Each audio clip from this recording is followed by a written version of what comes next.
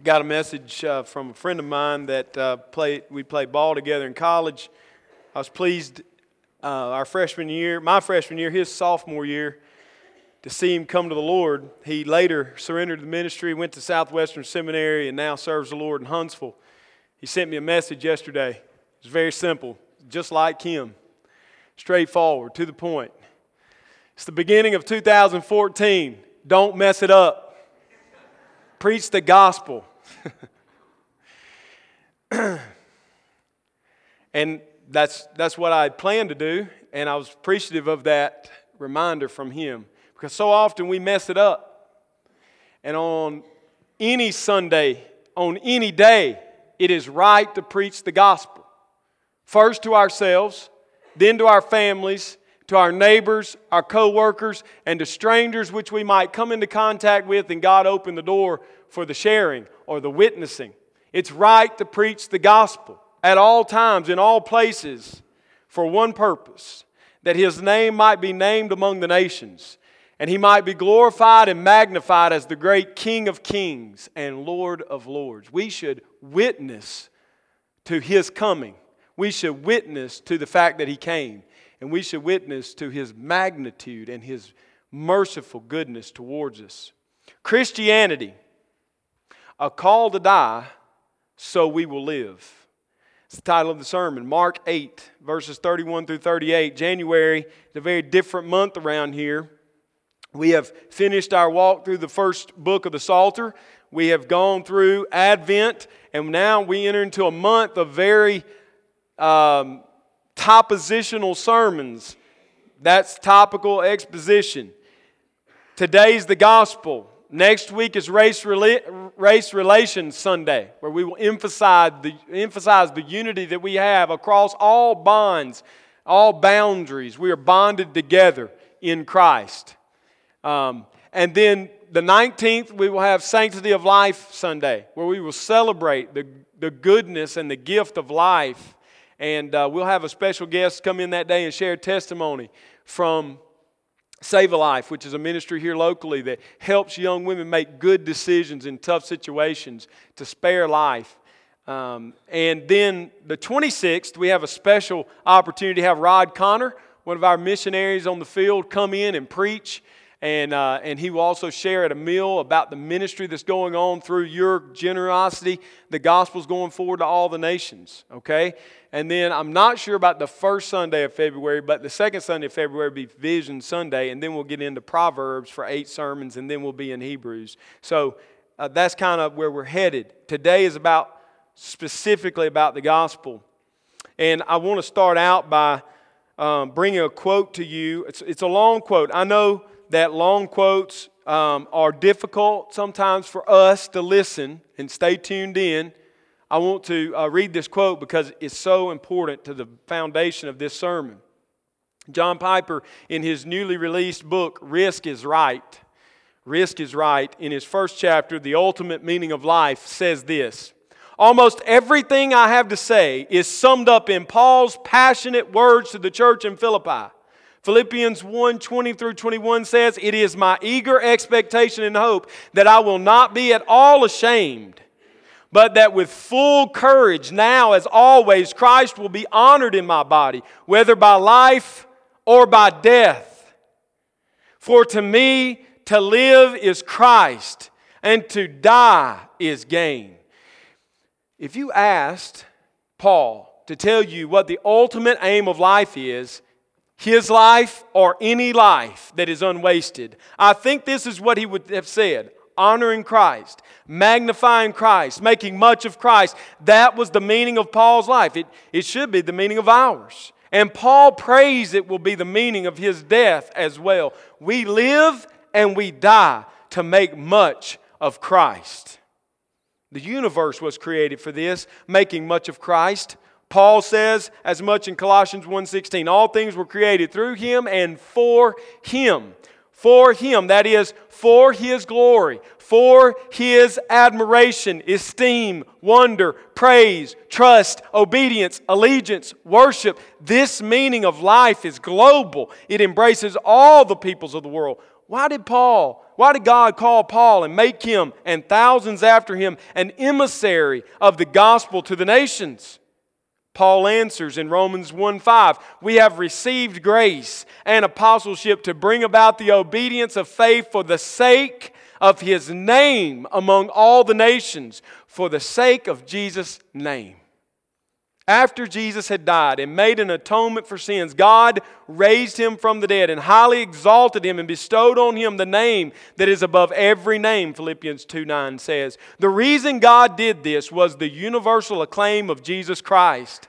He raised Him so that at the name of Jesus every knee should bow in heaven and on earth and under the earth, Philippians 2:10. John Stott warns against the treasonous imperialism of using world missions as a cloak for pursuing honor for our own nation, our own church, our own organization, our own selves. Then he says stunningly, only one imperialism is Christian, however, and that is concern for His imperial majesty Jesus Christ and for the glory of His empire or kingdom. This is what we live for and die for, to make much of Jesus Christ and His glorious, universe-encompassing kingdom. The heart cry of our lives, young and old, men and women, rich and poor, is the glory of Jesus Christ, so that with full courage, now as always, Christ may be honored in our bodies, whether by life or death. There are 1,000 ways to magnify Jesus Christ in life and death. None should be scorned. All are important, but none makes the worth of Christ shine more brightly than sacrificial love for the people, for other people in the name of Jesus. If Christ is so valuable that hope of His immediate and eternal fellowship after death frees us from the self-serving fear of dying and enables us to lay down our lives for the good of others, such love magnifies the glory of Christ like nothing else in the world. Is it true that our life purpose daily is to magnify the name of Jesus Christ in all the nations? Is it true? Is it true for me? Is it true for you? Is it true for your family? Is it true for Grace Fellowship? Is it true for evangelical churches in the West? Is it true that our lives' existence is summed up with the statement, to God be the glory, great things He has done? That's a haunting question for somebody like me that lives in the lap of luxury. I woke up this morning with the power of an alarm clock from a phone that costs more than most of the world lives on for months at a time. I walked a few feet and used a Western-style toilet and got in a hot water shower and walked a few more feet after being dressed and opened a cupboard filled with food. When we go to the grocery store at the Weathers home, we buy for 2 weeks, sometimes more. And if we really got down to the bare bones of it, we could eat for months and not go back to the store.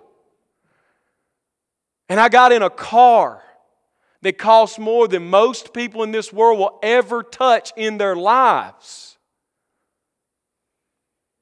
And came to a warm building again. And I stand in a comfortable place to preach a message that calls me to die. It is a dangerous place to live in this Western, comfortable existence and talk about a radical, life-changing, life-demanding gospel. It's dangerous.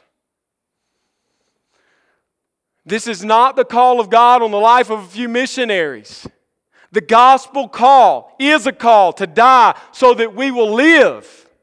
The gospel call is a call on you and a call on me and a call on every global Christian in the world to die.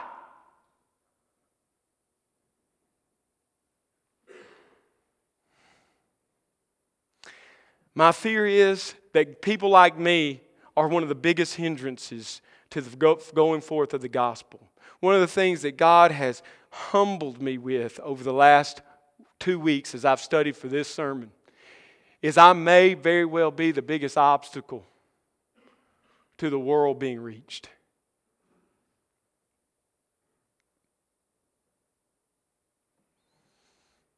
The fact is, it's more comfortable to hide the truth because we're afraid of the consequences of the full truth. God puts resources in your hands from all directions. My wife and I were Christmas shopping.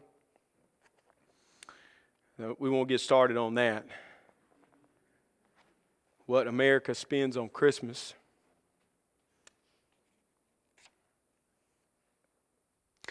And we were in the Christian bookstore and she found a $5 book.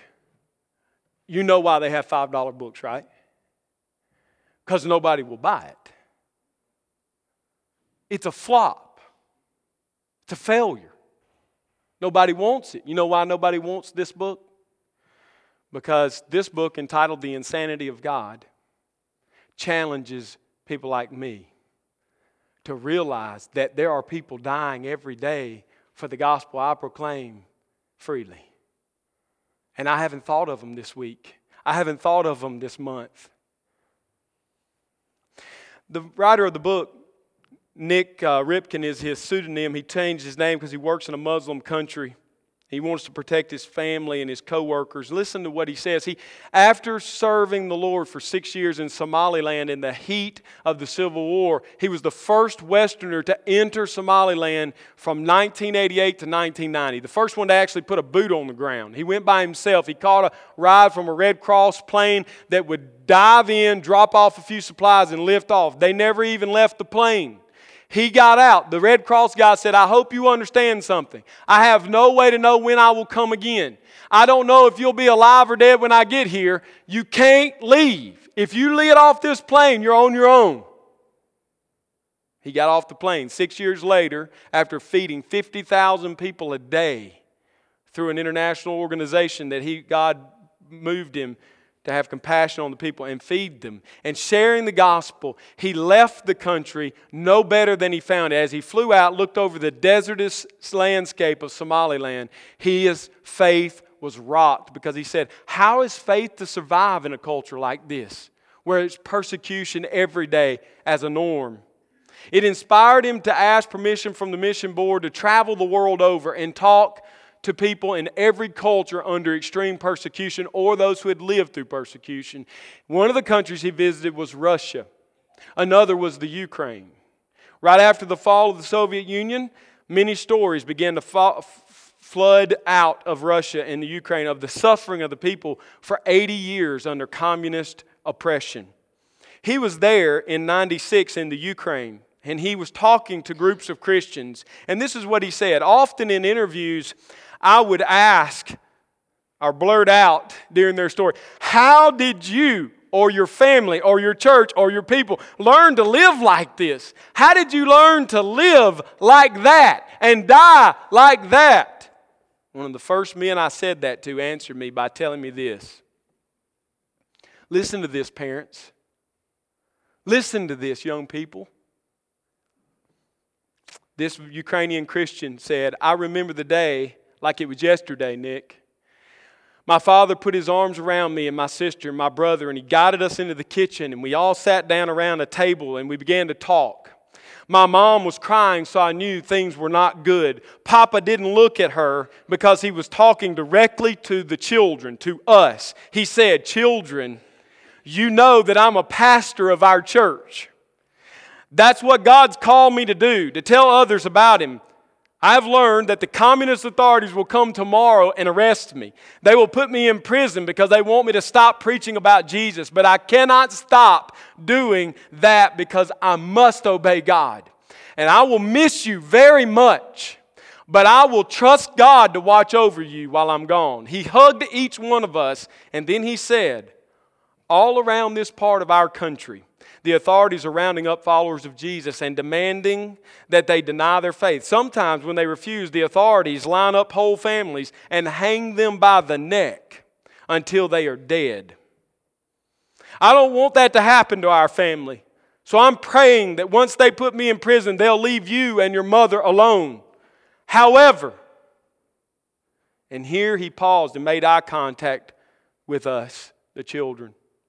If I'm in prison and I hear that my wife and my children have been hung to death rather than deny Jesus, I will be the most proud man in that prison. When he finished the story, I was stunned. I had never heard that kind of thing in my church growing up. I had never encountered that in my pilgrimage. I was sure that I had never been told that a father should value his faith over his family. Almost immediately, though, I caught myself and I thought of some biblical examples of that very thing. I guess that's part of our story, I silently concluded, but it's not part of the story that we keep. It is part of the story that we keep very hidden. He continued to ask those kinds of questions, and he got more responses. A response like this: I remember when my parents gathered our family together, and my father said, "Children all over the district, the communist authorities are slowly starving to death believers who refuse to deny their faith. If our family has to starve for Jesus, then let us do so with joy." He asked the question, I asked the same question: what do you do with this? How do you explain this kind of faith in our Western culture? I could go on and on. The book is filled with this. I encourage you to buy the book, pay the $5. Read the whole thing.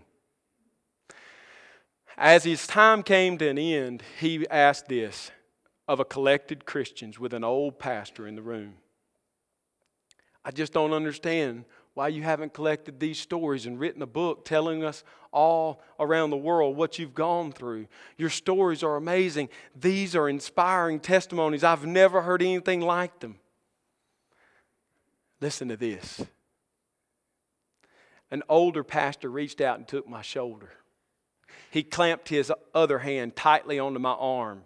He looked me right in the eye and he said, "Son, when did you stop reading your Bible? All of our stories are in the Bible. God has already written them down. Why would we bother writing books to tell a story which God has already told the story? If you would just read the Bible, you would see that our stories are there." He pushed and he paused. He pushed me away. He paused and he looked at me again and he said, "When did you stop reading your Bible?" Without waiting for me to respond, he turned and walked away. There was no friendly smile, no encouraging pat on the back, and no kiss on the cheek. His convicting question still echoes in my mind.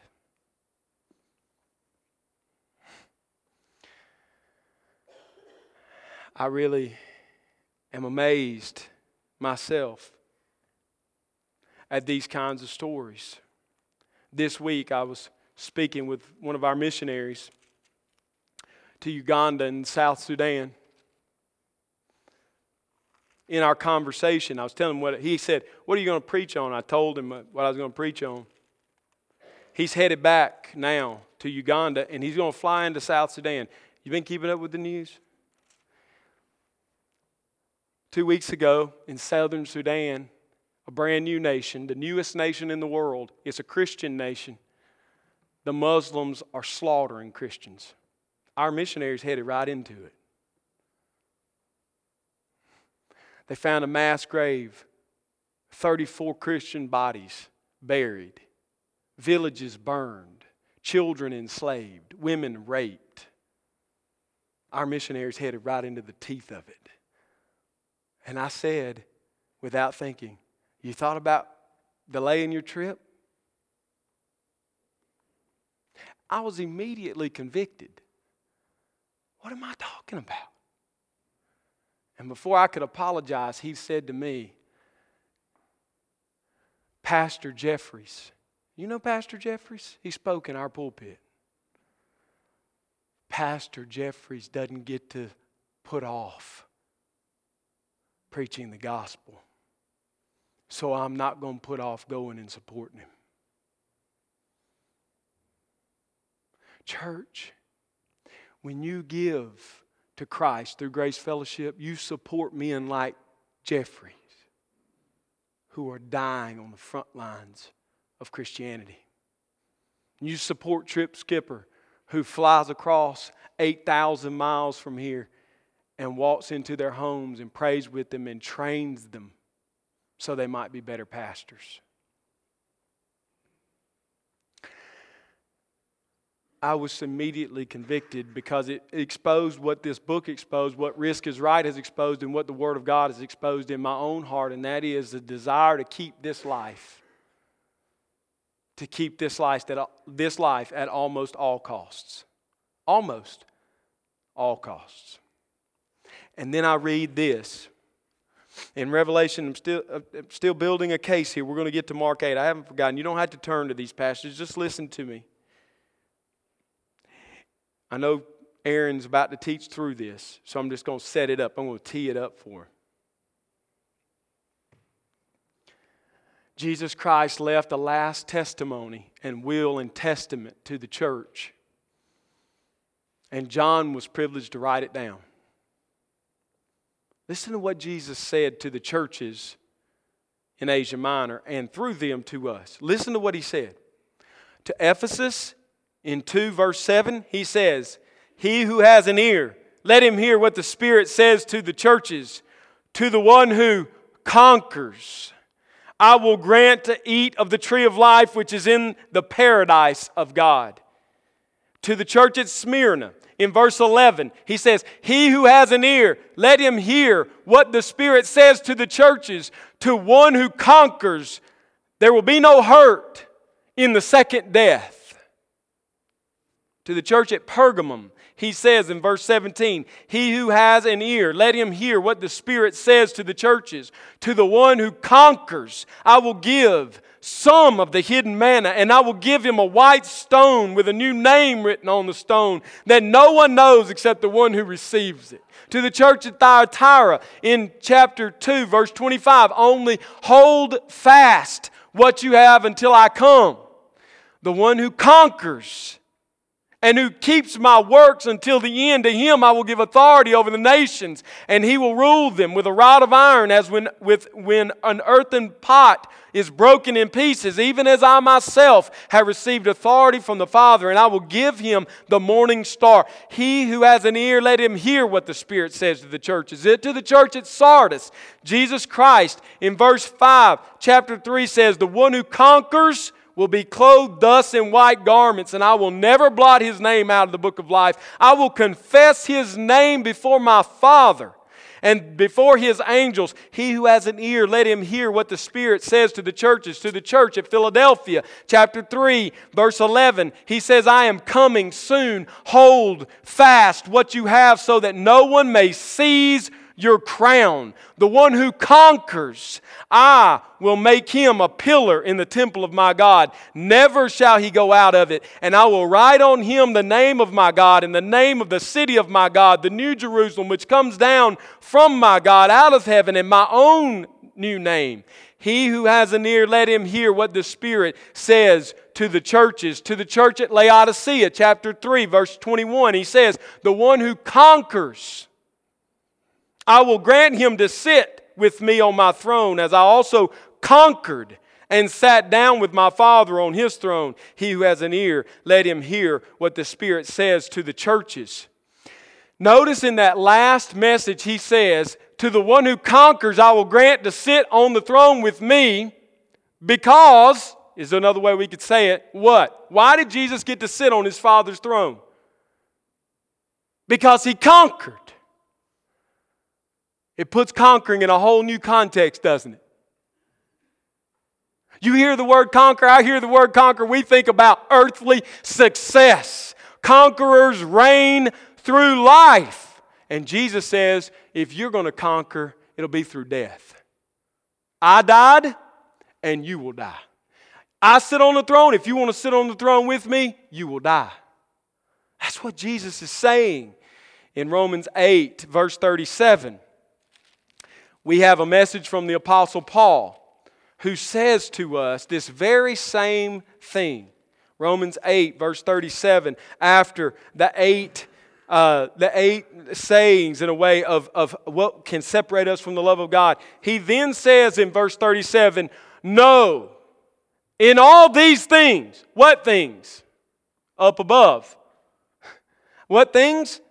Persecution, starvation, death, distress, nakedness, danger, sword. All these things, we are more than conquerors. There's that word. Through Him who loved us.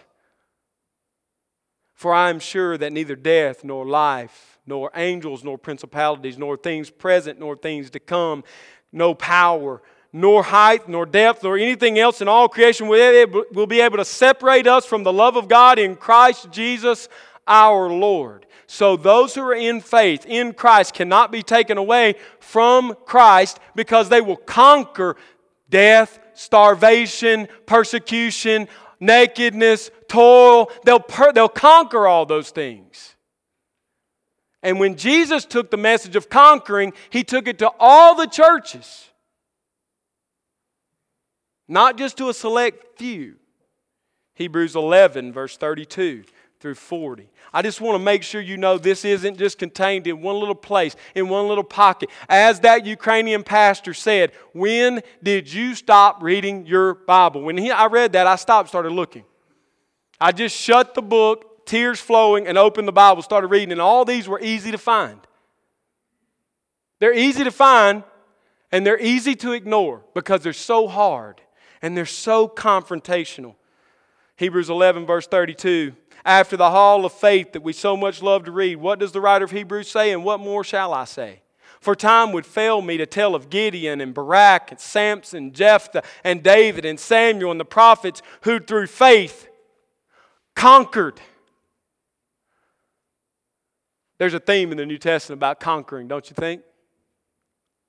How did they conquer? What did they conquer?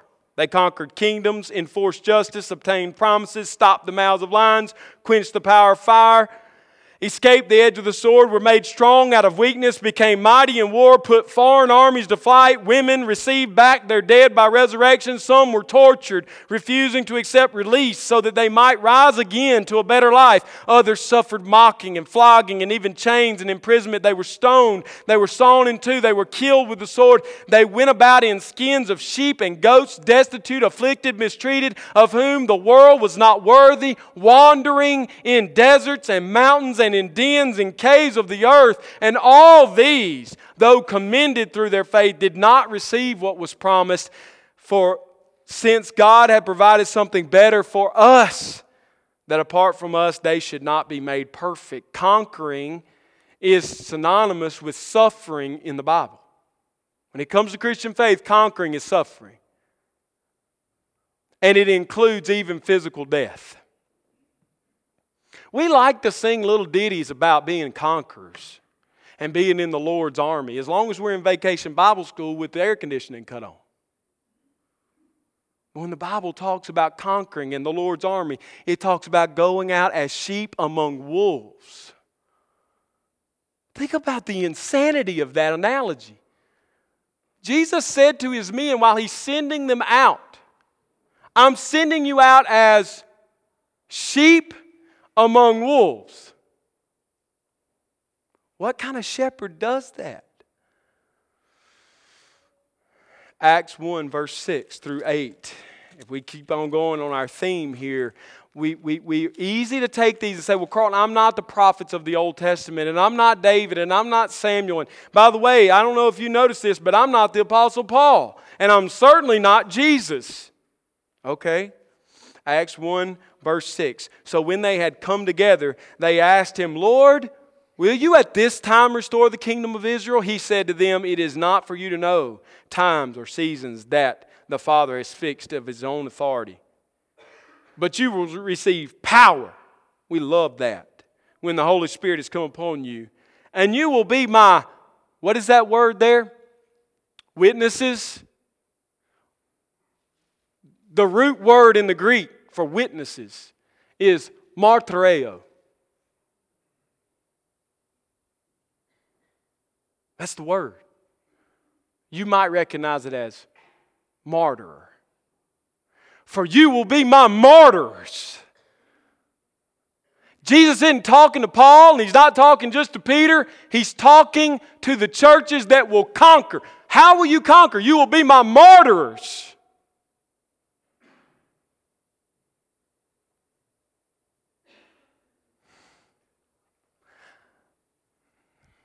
In Jerusalem, in Judea, Samaria, to the ends of the earth.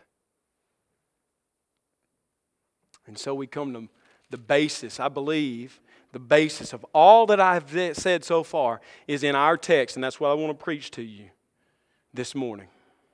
All that I've said is in preparation to say what I'm about to say. Because what I'm about to say is very shocking, and it rocks me to the core, and I'm certain it will you too, and some of you will leave mad today. It's okay. That's all right. This is not popular in our culture. This is not normal. Mark 8, verse 31. And Jesus says, and He began to teach them, Mark says, that the Son of Man must suffer many things and be rejected by the elders and by the chief priests and the scribes and be killed and after 3 days rise again. And He said this plainly. And Peter took Him aside and began to rebuke him. But turning and seeing His disciples, He rebuked Peter and said, "Get behind me, Satan. For you are not setting your mind on the things of God, but on the things of man." And calling the crowd to Him with His disciples, He said to them, "If anyone would come after me, let him deny himself and take up his cross and follow me. For whoever would save his life will lose it. But whoever loses his life for my sake and the gospel's will save it. For what does it profit a man to gain the whole world and forfeit his soul? For what can a man give in return for his soul? For whoever is ashamed of me and of my words in this adulterous and sinful generation, of him will the Son of Man also be ashamed when He comes in the glory of His Father with His holy angels." First of all, in this passage, we see that our faith rests on the sacrificial death of Jesus Christ. If you look at verses 31 through 33, Mark gives us details that Jesus, this is the first of 4 predictions in the Gospel of Mark alone, that Jesus predicted His death.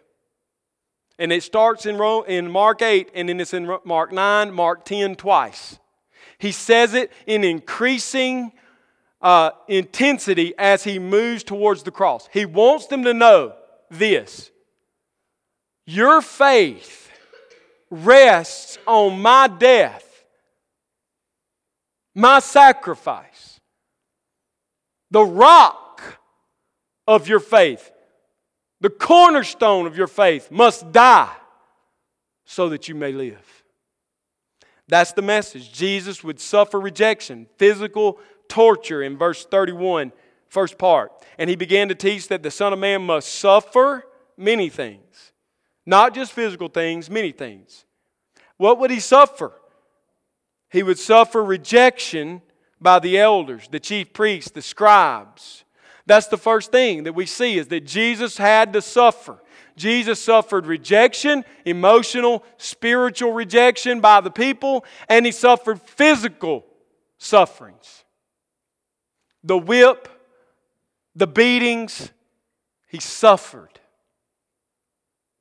Secondly, in this first section, we see that Jesus would willingly die at the hands of murderers. I almost wrote it like this, but then I backed off. Jesus would commit suicide at the hands of murderers.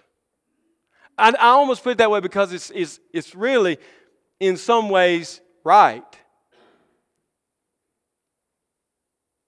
What do we call it when a person purposes to die? When they say, "I'm going to kill myself." It's suicide, right? And in Acts, we find out that this suicide was the plan of God. Jesus Christ would die willingly for us, the church, and for His Father's name at the hands of sinful, murderous men. Jesus didn't walk blindly into the Garden of Gethsemane and wake up from a prayer and say, uh-oh, what's going on? And when they got there and Judas kissed Him, it wasn't like He said, the shock and horror. They're going to hurt me and kill me. No. He's saying in Mark 8, they're going to suffer. I'm going to suffer at their hands. They're going to reject me and I'm going to die. They're going to kill me. Who took His life? No one. He willingly laid down His life. Who took His life? Murderers like you and me.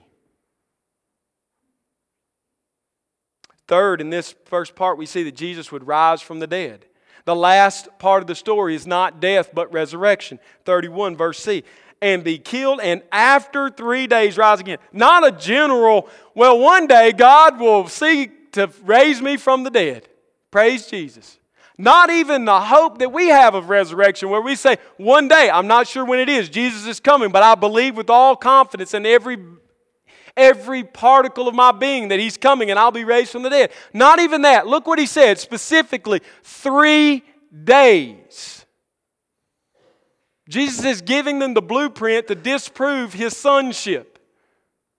We could say, if He doesn't suffer, if He doesn't face rejection, if He's not hung on a cross and then not raised from the dead on the third day, He's a liar. He's not the Son of God. He's not the promised Messiah. He gave them the blueprint to reject Him, to deny Him. The problem is, all of it was true. He lived, He suffered rejection and physically, He died, and He was raised from the dead. Fourthly, in this first section, we see that Jesus' suffering, death, and resurrection were God's plan for His glory and our good. 33 through 34. But turning and seeing His disciples, He rebuked Peter. Why? Because Peter had pulled him aside and rebuked him. No, Lord, you've misunderstood. You're the king. You're going to get David's throne. You're going to sit up there and rule over the Romans and these filthy Gentiles, and the Jews are going to be kings on the earth. That's what's going to happen. And Jesus said, get behind me, Satan. Why? Why did He say, get behind me, Satan? Why was He so offended by Peter's rebuke? Because of Mark 10. Take your Bible and turn one page over, in my book anyway. Mark 10, verse 45. Again, He has said that He would die in verses 32 through 34. And then in verse 45, He says this. For even the Son of Man came not to be served, but to serve. How would He serve? And give His life as a ransom for many. He came to die. Peter's rebuke was out of place and out of hand because Jesus didn't come the first time to sit on the throne. He came the first time to hang on a cross and be raised from the dead so that others might live and be set free from death and sin, and so that His Father might be glorified.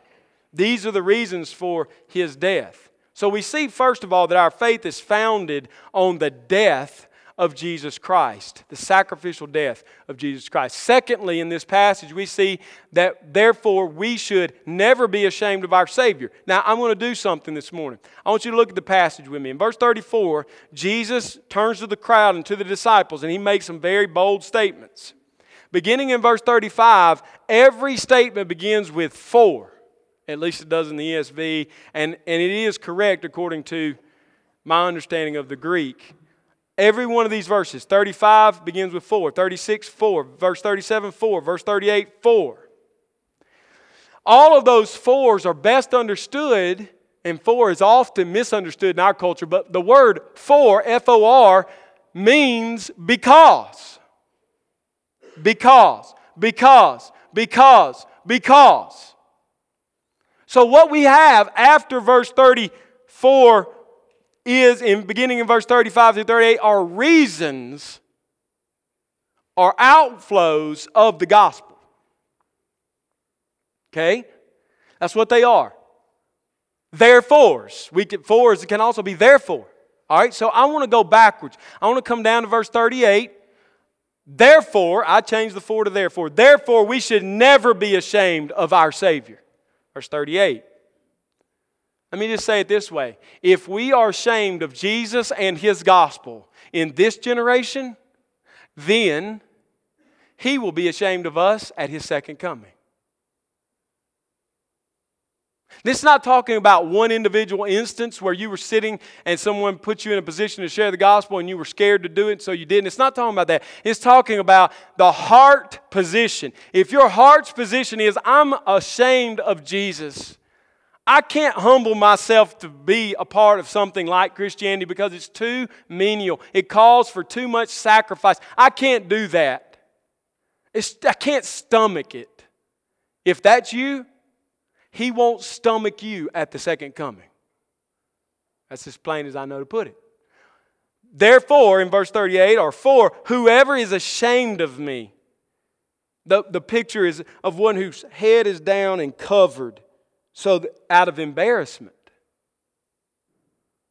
Is that where your heart is? Let me tell you, if that's where your heart is, if you're afraid to identify with Jesus Christ from the heart, He will not accept you at His second coming. He will reject you. He will be ashamed of you. Get this. What Jesus is saying is if you go through this life like this about Christianity, I hope nobody realizes I'm a Christian. It's going to cost me a lot. I better hide it. I need to be careful what I say. I need to be kind. Everybody needs to love me. If that's your attitude, when you come to the throne of Jesus at His second coming, He will do this. He will cover His face. He will turn the light of His glory from you. He will say, depart from me, for I never knew you. He will say, go to my left hand, you worker of iniquity. He will put you with the goats. He will ban you to eternal hell. You will sit outside the walls of the kingdom of God and gnash your teeth for eternity.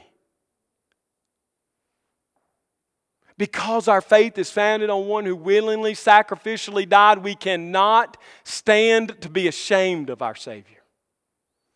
Not in our speech, not in our actions, not in our sacrifices, not in our giving, not in the use of our talents, not in our employment, not in where we choose to live, not in where we choose to go. We can't be ashamed. That's what Jesus says, or He's ashamed of us. If we are identified with Jesus, this is implicit. If we are identified with Jesus by faith, then when He comes, He will identify with us. The opposite is, the converse of this statement is true. If you're ashamed, then He's ashamed.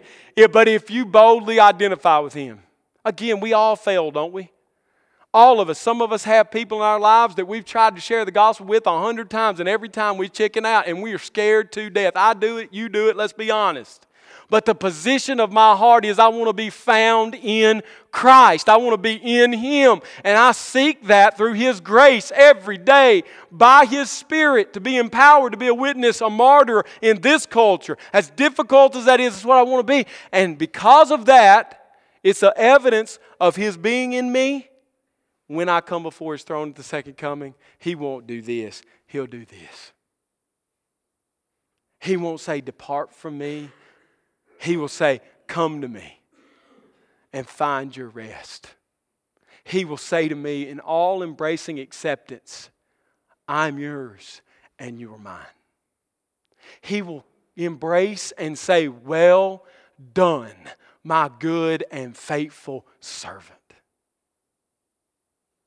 So the second thing we see in this passage, or in verse 38, the thing we see is that if we are ashamed of our Savior, He's ashamed of us. If we identify with Him, He identifies with us. Therefore, we shall never be ashamed of the Savior. Third thing we see in this passage, therefore we will never trade our soul, even for the whole world. I combine verses 36 and 37. Two more therefores or becauses or fors. Verse 36, what does it profit a man to gain the whole world and forfeit his soul? For what can a man give in return for his soul? Gospel witnesses trade the world for our souls. That's what we do. That's not what missionaries do. That's not what people in southern Sudan do. That's not what Jim Elliot did only. There's no special class of Christians called martyrers. All Christians are martyrs. That's the call of the gospel. And that being the case, what we're saying is we've traded the whole world in so we can have our soul.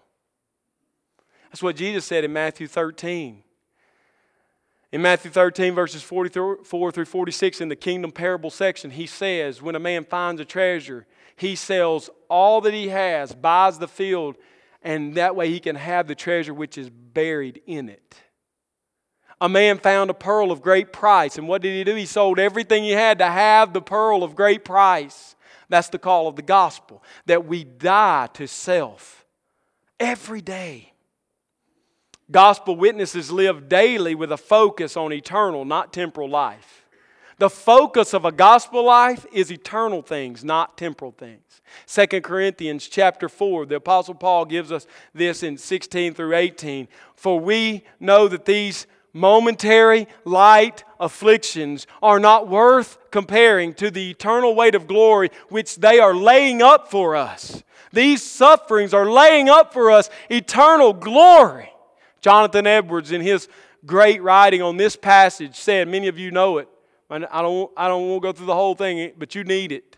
I need it every day. He said, everyone who enters glory will have a capacity to enjoy eternity. Everyone will enjoy eternity to full capacity. The problem is some of us will have very little capacity.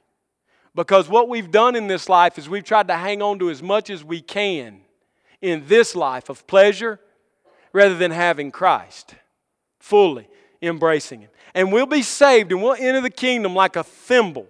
And we'll be cast in the ocean of God's love. How much of the ocean can a thimble hold? A thimble's worth. But if we trade in every pleasure and every longing for this world for the longing and treasure of Christ, we will be expanded in capacity to great heights so that we're able to comprehend the love and the depth of His love for us in all of eternity. What a beautiful saying. Gospel people, faith is founded on a sacrificial Savior who gave His life. So they're not ashamed of Him, and they trade everything else to have Him. That's what our passage is saying. It's what Jesus says. That's the foundation for all those passages I read earlier. That's the foundation for the Ukrainian pastor's faith in the face of oppression and death. The gospel is worth it.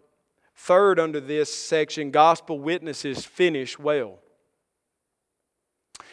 Verse 36 and 37 bring up the point in verse 37. What can a man give in return for his soul? It's a statement. There's nothing you can give in return for your soul. So it requires that you finish. Paul in Philippians 3, verse 12 through 16 says, I'm straining towards the goal of the high calling. He's finishing well. Peter made the great confession, right? Later, Jesus looked at John 6 when everybody's dispersing and leaving Him because the sayings are too hard. Jesus looks at Peter and the other disciples and said, will you leave me also? And what does Peter say?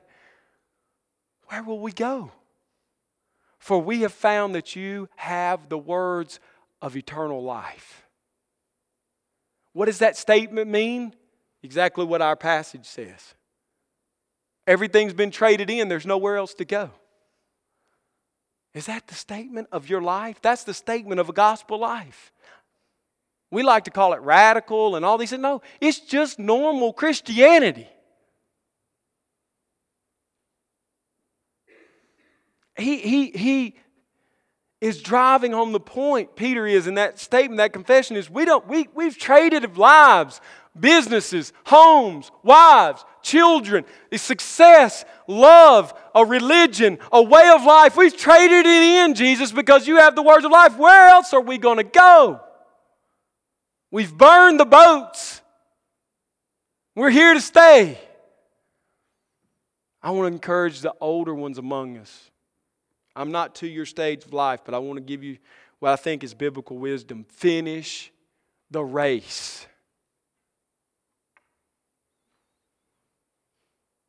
The retirement plague of our nation has convinced us that the last 30 years of our life belong to us. And I just want to say, and you younger than me, when I get to their stage, you tell me, don't stop. Don't quit. The last 30 years belong to Jesus. Retire, please, from your daily work. But pick up the work of the kingdom in a more exaggerated way in that stage of life and finish. Don't cross the line falling down. Cross the line straining forward. The Apostle Paul did. Let's do it by the grace of God. Finally, we see in this passage that if we are in the gospel of Christ, then we have died the death of the cross. What makes all of this possible to people like us is what I'm about to say. Verse 34, Jesus says, if anyone would come after me, let him deny himself. What does that mean, Jesus? It means take up your cross and follow me. All Christians are martyrs. Every Christian is a martyr.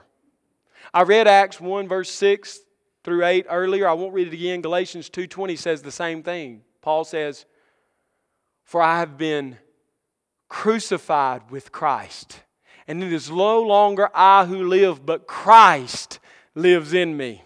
Romans 6 verses 1 through 14 say, paraphrased, you have been baptized into the death and raised like Him to new life. We died with Him. We've been raised with Him. And it's to a new life in this life, a sanctified life in this life, a gospel life in this life. Philippians 1:18. I can't not read this one. This is one of my favorite passages in all of the Bible. I know I say that all the time, right?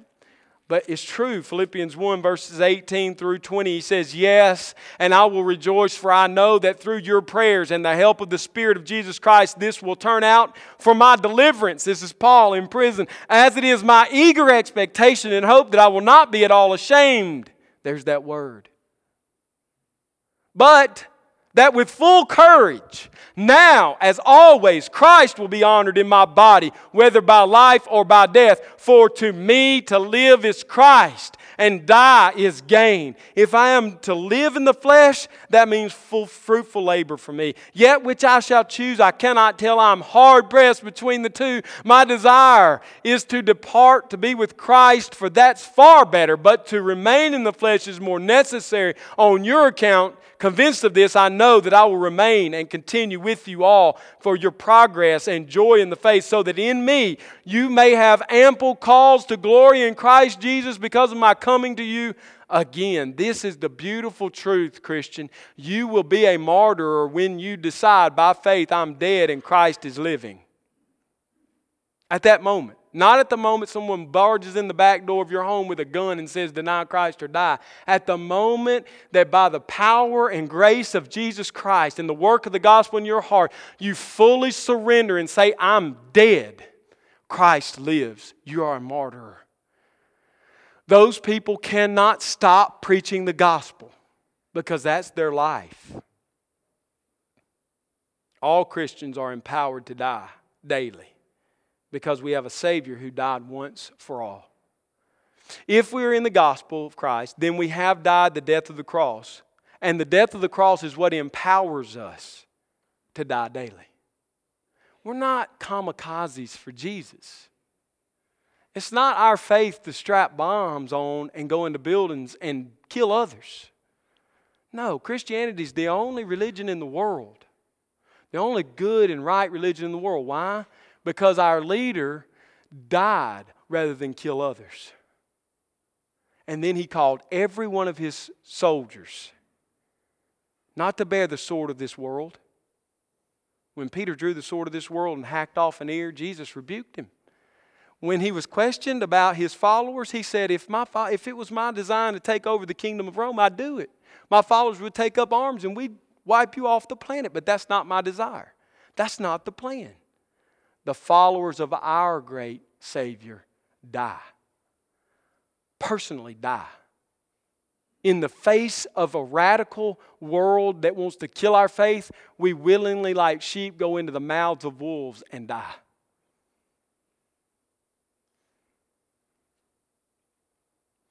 How does that happen? By the power of the gospel.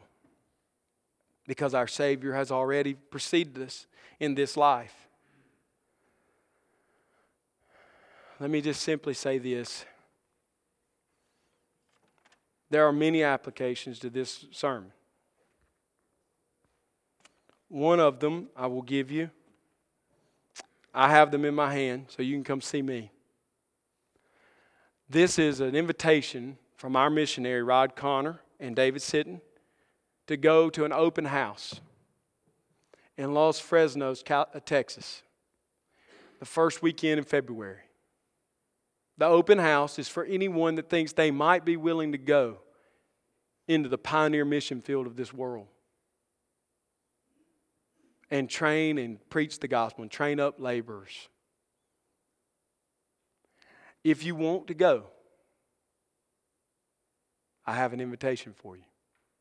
If we run out of invitations, I promise you they'll print more. This past week at the Cross Conference, I was talking to Rod this week. At Cross Conference, for college students, they gave a call at the end for people to go and die on the foreign mission field, college students. Over 1,000 got up and came forward. 275 college students signed an agreement to go and hear what this man's doing to train up pioneer missions who will go and most likely suffer and some will die.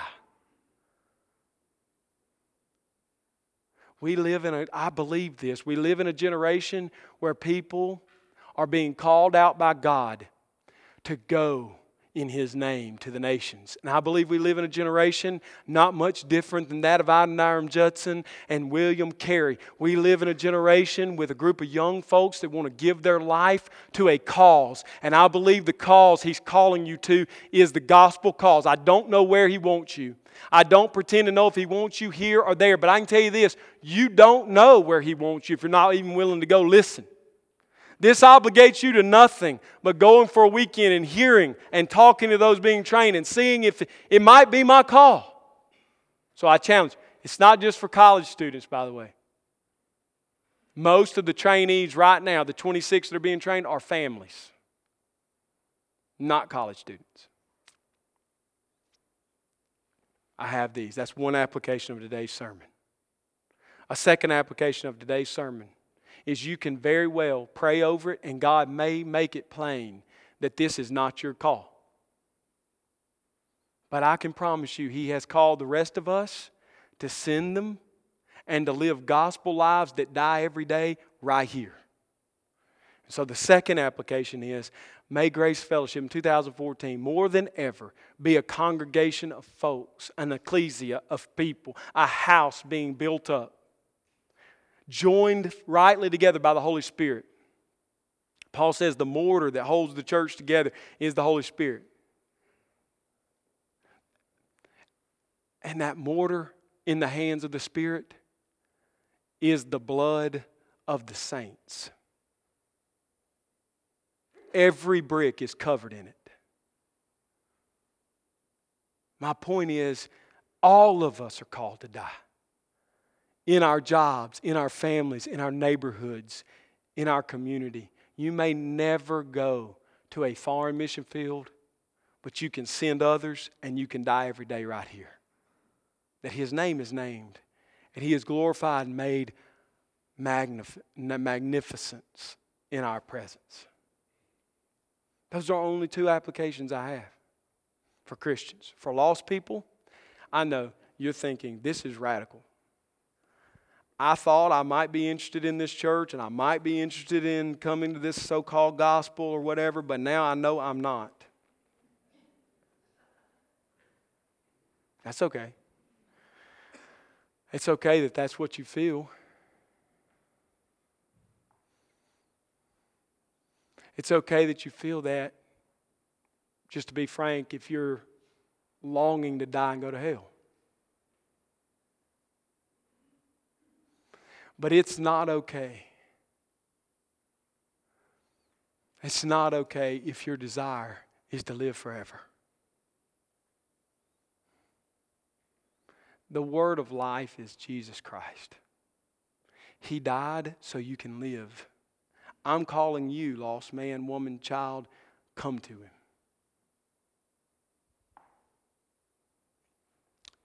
Come. Be radical. Give it all up. Die to yourself and take up His cross by the power of His Spirit that He might live and you might die every day.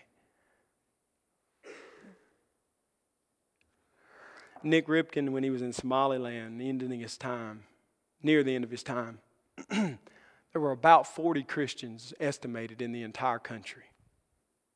Mogadishu, the capital city, there were at one point, no known Christians. The Muslims had wiped them out. It's a long story, but I'll tell you this.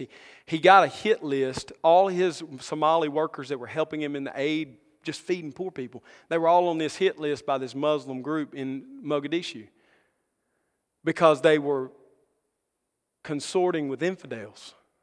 And they were suspected of converting to Christianity. And none of them were Christians. They were all Muslims. Nick Ripken, the missionary, got in a car, drove to the compound of this terrorist leader, walked through the front gate into his office and looked him in the eye and said, "Take these people off this list." The guy said, "Why?"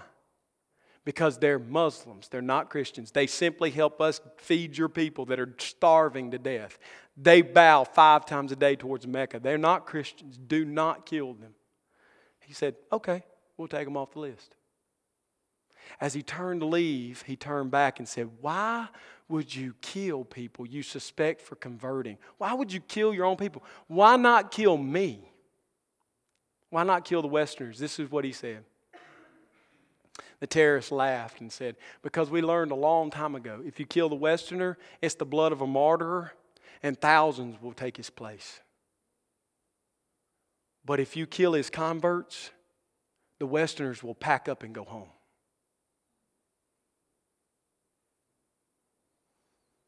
He was shocked. He went back to his office. He got a message that these 4 Somalis wanted to have the Lord's Supper. 6 years of service, and finally 4 people wanted to have the Lord's Supper. So they all came from different directions. They met in this little bombed out building, and they had the Lord's Supper in the cover of night. They ate the Lord's Supper. They prayed. They sang. They encouraged one another. They went home. A week later, one of his associates burst through the door